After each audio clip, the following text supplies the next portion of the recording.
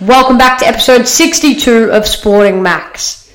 This episode is brought to you by The Missing Link, connecting you and your business with the biggest stars in the world with events and experiences. Please welcome number 62, former silver medalist Olympian, two-time gold medalist Commonwealth Games long jumper, Gary Honey. Welcome back, everyone, to another episode of Sporting Max. Today we're joined by silver medal Olympian at long jump, and if I got my homework correct, I believe two-time gold medal Commonwealth Games medalist Gary Honey. Welcome to the podcast, Gary. It's incredible to have you on. How you going? I'm going well, mate. How about yourself? I'm really good, thank you. Now coming up to episode 50 soon. I see on your episode 50. That's a fair effort for someone your age, I'll tell you. Thanks, Gary. Now, growing up, what sports were you into as a kid, and what was your childhood like for you? I grew up mostly from the age of about 4 in Thomastown, and so back then Thomastown was basically paddocks. There wasn't many houses, so we had a creek, which is now a drain, but it used to be a creek. You could swim in it. It was a brilliant upbringing. We had paddock upon paddock to play in. I was a mad Collingwood supporter. My whole family, my wife's family, everyone's Collingwood. So I started going to Collingwood games when I was 5. So I was mad on AFL footy, or VFL footy as it was then. And then when I turned 9, my grandfather, who was a Dutchman, he took us down to, I think it was the second year of Little Athletics in existence down at Preston Reservoir. And he took us down there and joined us up, and we had a run. My brother, we both did okay, and just went from there. So when did you start to take a keen liking or sort of interest in long jump? Well, it was interesting because in Little Athletics, I basically did everything. I didn't lose very many races, if any. No jumps. Wasn't good at high jump or the throws, obviously, but my father made me do them. So his saying was, if you beat the kids in most things, they can beat you in something. So I was made to do everything, which was good. And then I went into senior athletics, and I won a sub-junior Australian title in the triple jump, and I was more of a triple jumper up until I got to senior level. And then when I got to senior level, we had the second and third best triple jumpers in the world, in Ian Campbell and Ken Lorraway. So I didn't see a lot of future there as an 18 or 19-year-old. So I decided our number one long jumper had just retired. So I took up long jumping, and in 1979, I think it was, I won my first Australian title, and it just went from there, and it kept being long jump from then on in. So were you always, when you were starting out in long jump, over sort of triple jump and things like that, were you always one of the best? Yeah, I was. Especially, I was very small, Little Athletics. I was tiny, and I didn't really start growing till I was about 16. So I dominated pretty much up to I was about 13 or 14, and then I sort of was second, third, fourth, fifth best because the other kids got bigger, and they were just bigger and stronger than I was. My technique was probably better, but they were bigger and stronger. My dad just kept saying to me, they'll come back to you, they'll come back to you. And they did. And we made our best decision we made. My father and myself, we had to come up with a coach, and we had 2 choices. And luckily enough, I picked a man called John Boas, who was Ian Campbell's coach at that time, who was the second best triple jumper in the world. And we went with John, went to training the next Sunday, and I had the same coach my whole career. Now, moving into the Olympics, I think you did compete at the Moscow 1980 Olympics. What was that sort of first sort of major event like for you on an international level? It was tough because the year before I went to the World Cup in Montreal, and I made that team, and it's not a bigger meet as the Olympics, obviously, and I did well. I jumped over 8 meters for the first time in my life, and and it got me into the Moscow Olympics, but I probably wasn't ready, and I had an injury, a groin injury, and a adductor tear, and it really curtailed my preparation. When I got to Europe, I was jumping really well, but my run-up was nowhere. It was terrible. And I did 3 fouls in the qualifying round. They were good jumps. They were all good jumps, no fouls. So I never made the final, and it was pretty disappointing. And but I learned a lot from it. And 4 years later, I was well and truly ready. So what did you actually learn from that first experience at, like I mentioned, an international level? Well, the first thing I learned was to get me run up right. So when we come back to Australia, we used to have 20 jumps off a full run in a training session, which jumpers today will just tell you that's not possible, but that's what we did. They hardly, the guys, my coach, who's now in his late 70s, he still coaches the second and third, fourth best jumpers in Australia, and they can't believe that. They don't jump very often. So but that's what we did, and I never had run-up problems again. So we sorted that out, and that's probably the most important thing I did. And I remember on the way home, John Daly, who was Glynis Nunn, who won a gold medal in 1984 in a heptathlon, he was her coach. He was also the coach of the Moscow Olympic team for track and field. And on the way home on the plane, he said, never let this happen again. And fortunately enough, it didn't. Now, you competed in 1982, 2 years later, in the Commonwealth Games. Can you expand on the process you had to go through to make that Australian team? Oh, look, it was fairly easy for me. By that time, I was well and truly the best jumper in Australia and probably close enough to the best jumper in the Commonwealth the year before in 1981. I finished second in 1981 in the World Cup to Carl Lewis. So I was in, at that stage, I was well established. So it was easy for me to get in. I was in the Commonwealth Games team pretty much. I qualified easily. So I never, ever worried about making teams. I was more worried about winning medals than making teams. I just took for granted I'd make the team. So fortunately I did. And it was the Commonwealth Games in Brisbane. We're in Australia, so it was fantastic. But I'm not a sentimental type of person. I don't do opening ceremonies. I don't do closing ceremonies. I just go there and do my job, which was to win medals and jump the best I could. So I went up to Brisbane and I was totally focused on winning the gold medal. What was that like to win gold on home soil in that event? It was fantastic. The only negative was on my third jump, which was the actual winning jump. I broke my foot. I had a stress fracture going in, and we knew it was. The doctor said, "Look, it could be okay, or you could break it on your first jump." And luckily, I got to the third jump before I broke it. But so it was. I jumped up when I did the jump, and then I quickly realised my foot was broken, and then I was on crutches. So I only had the 3 jumps, and on the day I was on crutches, and I was on crutches for a little while after that. So that was a sort of a worry to me. But look, it was fantastic to get that cheer from the Australian crowd, and really to win for all your training partners and your coach, your family, and everyone like that. My wife to be and all that sort of stuff. Can you take me through those gold medal moments? 1984, the gold medal. Well, I was I made the final by the qualifying distance. I think was 790. So if you jump 790, you're automatically into the final.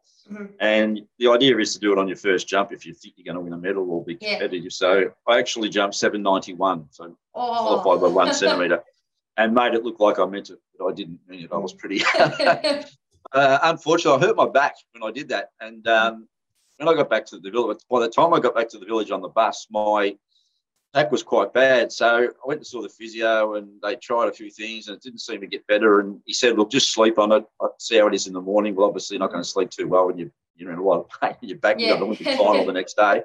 By the time I went to the training track to warm up, I couldn't jog. So it was a bit of a problem. And anyway, the doctor came down and he said, look, I'm going to give you a jab.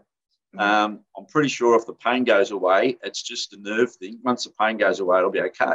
And then the plan was, if it wore off, I was to wave my towel and he'd meet me under the grandstand. That was the plan. So the first 2 rounds, it worked. The first 2 rounds, I was jumping okay. I was jumping in the 780s, which wasn't great. And then it started to hurt again. So I waved my flag, my towel, and we went under the grandstand. And sure enough, he was there, and he put another jab in. And first time he put it in, he put in about a quarter of the bottle, and he said, mate, I'm putting the whole lot in this time. You won't feel anything for quite a while.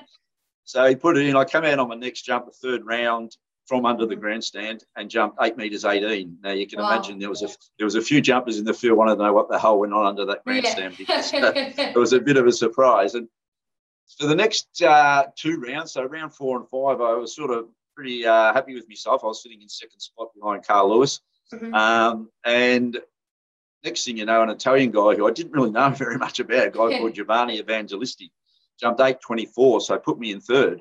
Mm-hmm. And then there was a guy, Larry Morix, who, in everyone's opinion, was the second best jumper in the world behind Carl Lewis. And he had one more jump left too, and he wasn't jumping well. He was choking up a bit, but he could jump well, you know what I mean? So I'm thinking I could go second, third, fourth.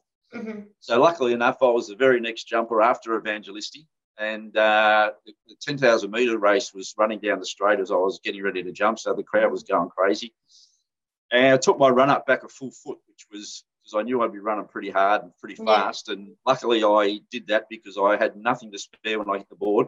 And fortunately enough, jumped exactly the same distance as Evangelisti and beat him on a countback because I had a next best jump to him. So that gave me Morris mucked up his last jump and there was a silver medal.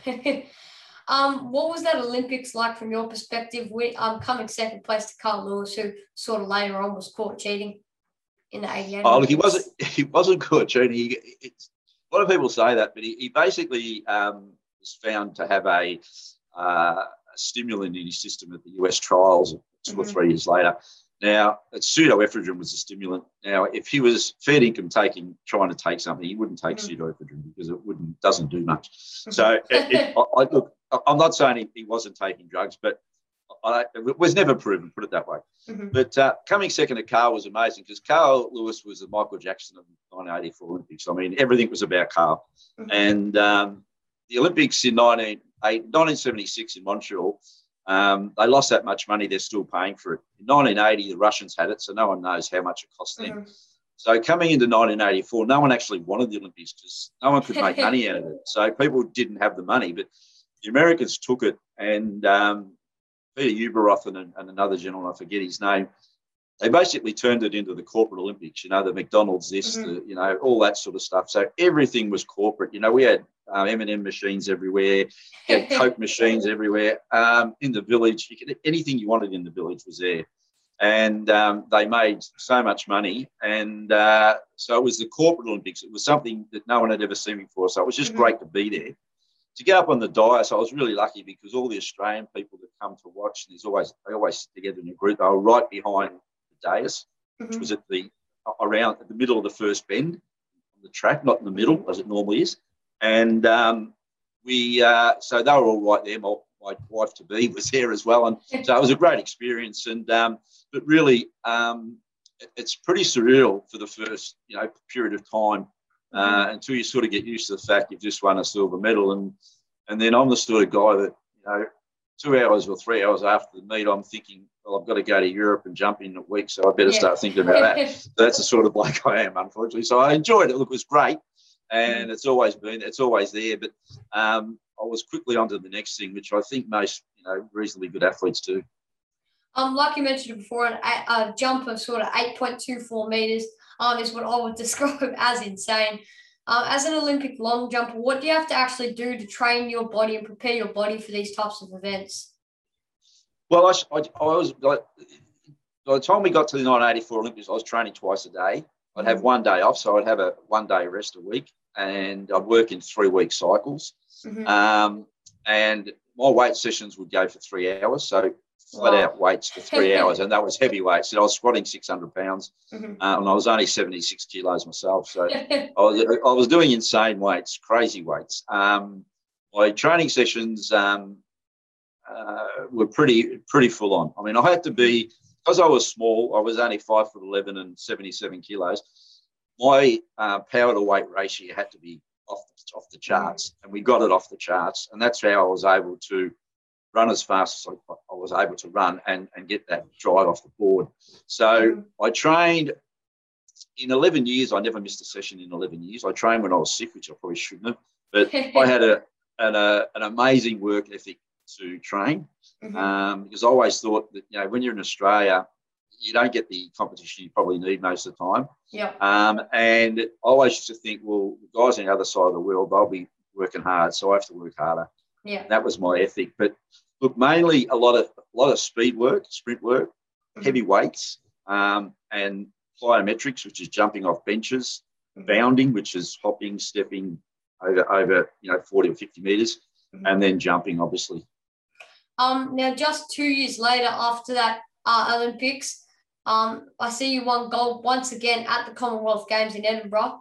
What was that experience like, and how was that? Do you think that was different to winning gold at your first Commonwealth Games? It certainly was. In Brisbane, it was about 27 degrees. In Edinburgh, it was nowhere near that. It actually, the day of the final, was pouring rain, and we actually warmed up on a squash court, believe it or not. So we basically ran laps of the squash court. I had another guy in the event, David Colby. He was a young guy, only very young at that stage. And we warmed up on the squash court. So the warm-up was awful, but you just had to do what you could do. I jumped 8 metres, 8.08, which was really good in the conditions because the conditions were terrible. And I won fairly easily. And it was over pretty quick. So I had a lot of time to get used to it. But probably the funniest thing that happened there was that when I got up on the dais to get my medal, the Australian anthem didn't start playing. So I started singing it and conducting it, and the Australian people in the crowd started singing it. So that was a pretty nice moment. So something I remember. I've read that you were ranked number 2 in the world in long jump from 1984 until 1986, and in the top 6 in the world from 81 until 1988. What's your perspective on being able to sustain your body at an elite and world-class level for a long period of time? Look, I was very lucky with injuries. I had, as I said, the stress fracture, but that wasn't overly, big a deal. And in 1983, I had, 1987, I had osteoarthritis in both my big toes from pushing off, jumping. That was just an operation to fix. The injury that really finished me off really was I tore my I tore my quad muscle off the bone, and it curled up my leg, which is, well, it sounds really bad, but footballers get it occasionally too. I've got a lump on my leg, on my quad, if I tense it up. And well, I played some Super Rules footy. I turned 35 for 3 years, and every time first kick every game used to hurt. Then it was fine. So I was really lucky with injuries, which made me be able to have such a long career. And but when I got to the stage, I just had my first child. I had this injury, which was going to be a bad one, and I thought that was enough. And so 1990, I went to the Commonwealth Games. Probably shouldn't have went.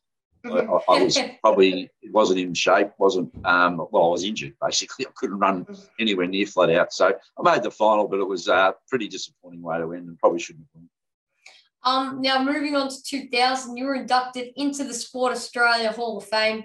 How did you feel when you found out you actually got inducted? Well, it was really funny because my wife and kids were up the snow, and so I got this letter in the mail and didn't have any idea what it was. I opened it up, and I knew what it was once I opened it because I knew what the Australia Hall of Fame was. Yeah. Look, it's a phenomenal honour because, some of the people, when you go there, every year they have a award ceremony, and when you go there, there's superstars everywhere, and you get to meet them and talk to them because before the thing starts, you go into a room with all the other people, their wives and girlfriends and things, and you can talk to them. You walk up to anyone and talk to them. So that's a great thing. I've sat next to Steve Waugh for 2 or 3 years in a row, and wow, and that was great. It was fantastic. But it was a big thrill. And when we were with my family, I was able to take my 2 boys, and they were about 11 and 13 at the time, and they met Dan Thorpe and spent a bit of time with him. So it was it was a great day, a great night, and it's a big thrill and a great honour to be in the Sport Australia Hall of Fame. Now 10 times an Australian champion, 11 times a Victorian champion. What's your best advice to anyone who wants to become a pro long jumper and be a world-class athlete like yourself? Tell you what, you do your homework, mate. You've got it all down. Look, it's the biggest thing I could say to someone, you've got to really believe in yourself. But the biggest thing is you only get out of something what you put into it. So if you want to be a world-class athlete in anything, any sport, I don't care what it is, your ability will get you at a certain point. It won't get you all the way. So then it becomes the hard work. The harder the work, harder you work, the luckier you get. And I really believe that. So if anything you're doing, like what you're doing now, the more you put into it, the more effort you put into it, the harder you work, the harder you try, every stone unturned, you'll get the results. Thanks, Gary, for coming on the podcast today and putting aside some of your time to come on and have a chat. It's been an honour. Mate, it's been an honour to talk to you, mate. And good luck with the next the 50th and the next 50 after that. Thanks, Gary. Stay tuned, everyone, for Sporting Max. Thanks for listening to this episode of Sporting Max. Check us out on iTunes, Spotify or YouTube, and be sure to follow our socials. This episode is brought to you by The Missing Link. This is the Voice of Melbourne, and we'll see you back here real soon for another episode of Sporting Max.